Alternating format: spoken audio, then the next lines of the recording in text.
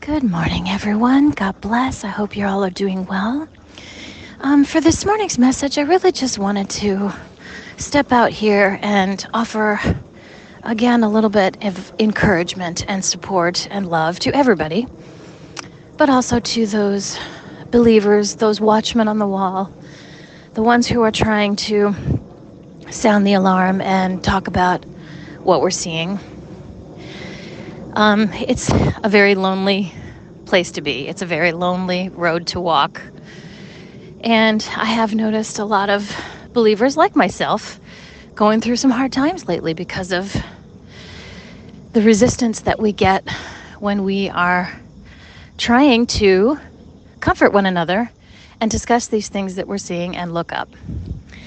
And I did want to say that in one of my other podcasts, I was talking about how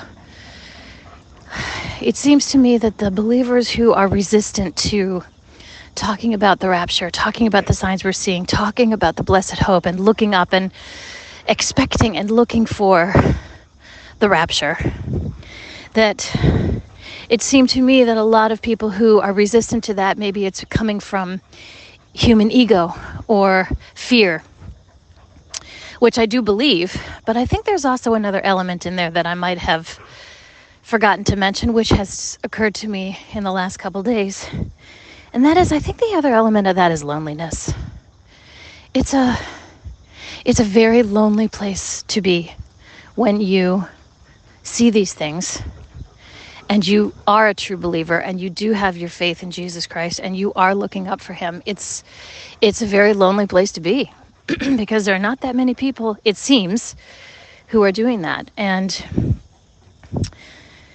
I know for me, and I don't know if you guys have experienced this too, but when you're surrounded by either people who simply aren't believers or people who say they're believers, but it's, what I think scripture refers to as the lukewarm church. It's the group that kind of sort of does, but not really. They're very hard.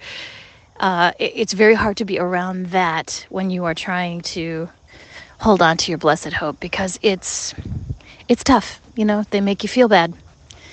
And I know that feeling, and I know a lot of you know that feeling. And so I just wanted in this message to remind you that you're not alone. A lot of us, probably all of us, have experienced that. In fact, Pete Garcia, a wonderful brother in Christ, wrote an article not too long ago called the Lonely Road to the Blessed Hope. I strongly encourage you guys to look that up and get it. If you're listening to this on the podcast, I'm not able to put any links, but if you're listening to this on the YouTube channel, I will put a link in the description below to that article. I strongly suggest you read it. It made me feel much better. A lot of people need that encouragement right now. Because it is hard, it is dark. We know something's coming, we feel it. And we know we're supposed to know that it's coming. We're supposed to be feeling it, we're supposed to be seeing it. And, sometimes it feels like we're not only up against the non-believers, a lot of times it also feels like we're up against the quote-unquote believers who are trying to say, no, don't look, stay down here, we're going through the tribulation, he's not coming, don't talk about it. No one knows the day or the hour, so quit looking. That can be very hard to deal with. So I am here to say that I understand that. But you know what? Put on the full armor of God. That's what we're supposed to do. It's not supposed to be easy. We are supposed to have tribulation. I think a lot of other people too, they confuse the great tribulation with regular tribulation. Those are two different things. Of course we have tribulation. Of course life is not a bed of roses. We all know that. Nowhere in scripture does it promise that life is going to be easy when you believe in Christ. It's the exact opposite. When you believe in Christ, you have a target on your back. Not only from the enemy, but from the people down here. Have you noticed, even when you are not speaking the gospel out loud, You could walk into a room of people who are non-believers, and they either gravitate towards you or they are absolutely pushed in the other direction. And it's like, I heard somebody say once, it's as if your spirit irritates their demons. I think there's a lot of truth to that. And that's a tough place to be. And I totally, boy, I get it. I'm right there with you guys. And, just remember Ephesians 6:11 through 18, put on the full armor of God. We wrestle not against flesh, but against principalities. It's not easy, but it's the tough that makes it beautiful. You know what I'm saying? And we are supposed to be watching. Hebrews 9, I think 28. To those who eagerly wait for him, he will appear a second time apart from sin for salvation. To those eagerly waiting for him. I think that's important. The eagerly waiting, look up, watch for me. That theme is in Scripture many times. I think that's important. It's what I was saying in one of my first podcasts. I think that is key in terms of the rapture. I'm not sure that a lukewarm believer who just kind of sort of floats through the motions, I'm not sure that the rapture is part of that destiny if you're not truly eagerly believing it and waiting for it. I don't know. I could be wrong, but I see that message over and over again. And I also know for me and many other believers, that eagerness is, I'm filled with it. Every day I wake up, I want to read more. I want to hear more. I want to talk more. I want to learn more. I want to listen more. I want to pray more. Every day I have that like my need for water.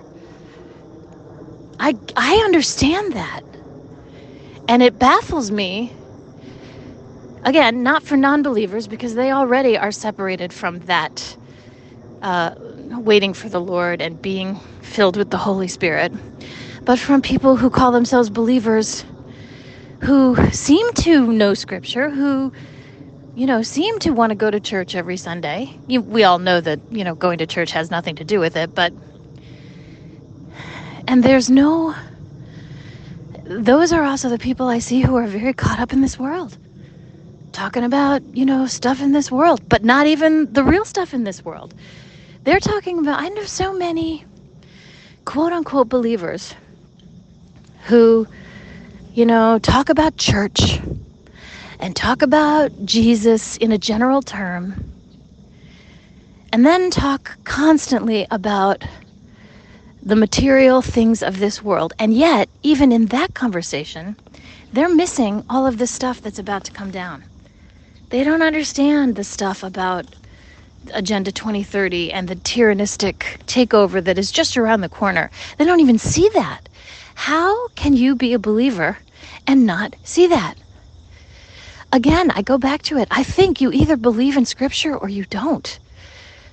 It's great to read the parts of Scripture that fill you with the comfort of knowing Jesus loves you. But if you're not reading the rest of Scripture that talks about what he did, that talks about what he warned, that talks about what's going on, I think you're missing a lot. And it's important stuff. And, the other thing that I was thinking about last night is there are two very distinct themes throughout Scripture. One is all of the warnings of the stuff, the actuality of the earth and life on this planet. And the other theme is God and Jesus and heaven and everything above this. And every time those two separate themes are mentioned, it's always, the stuff down here is a warning, but look up. It's the difference between faith in the things that we cannot see and getting trapped in the actuality of the things that we can see. Scripture constantly is reminding us to look up and to keep our faith in Jesus, to hold fast to the things we can't see rather than get trapped in the things that we can see. And I think that's important. And I think that has a lot to do with what's happening now with the watchers on the wall and the true believers speaking up about all of the rapture dreams we've been having, all the visions we've been having. People have been getting messages in prayer. We're being led to certain parts in Scripture. All of these things are matching.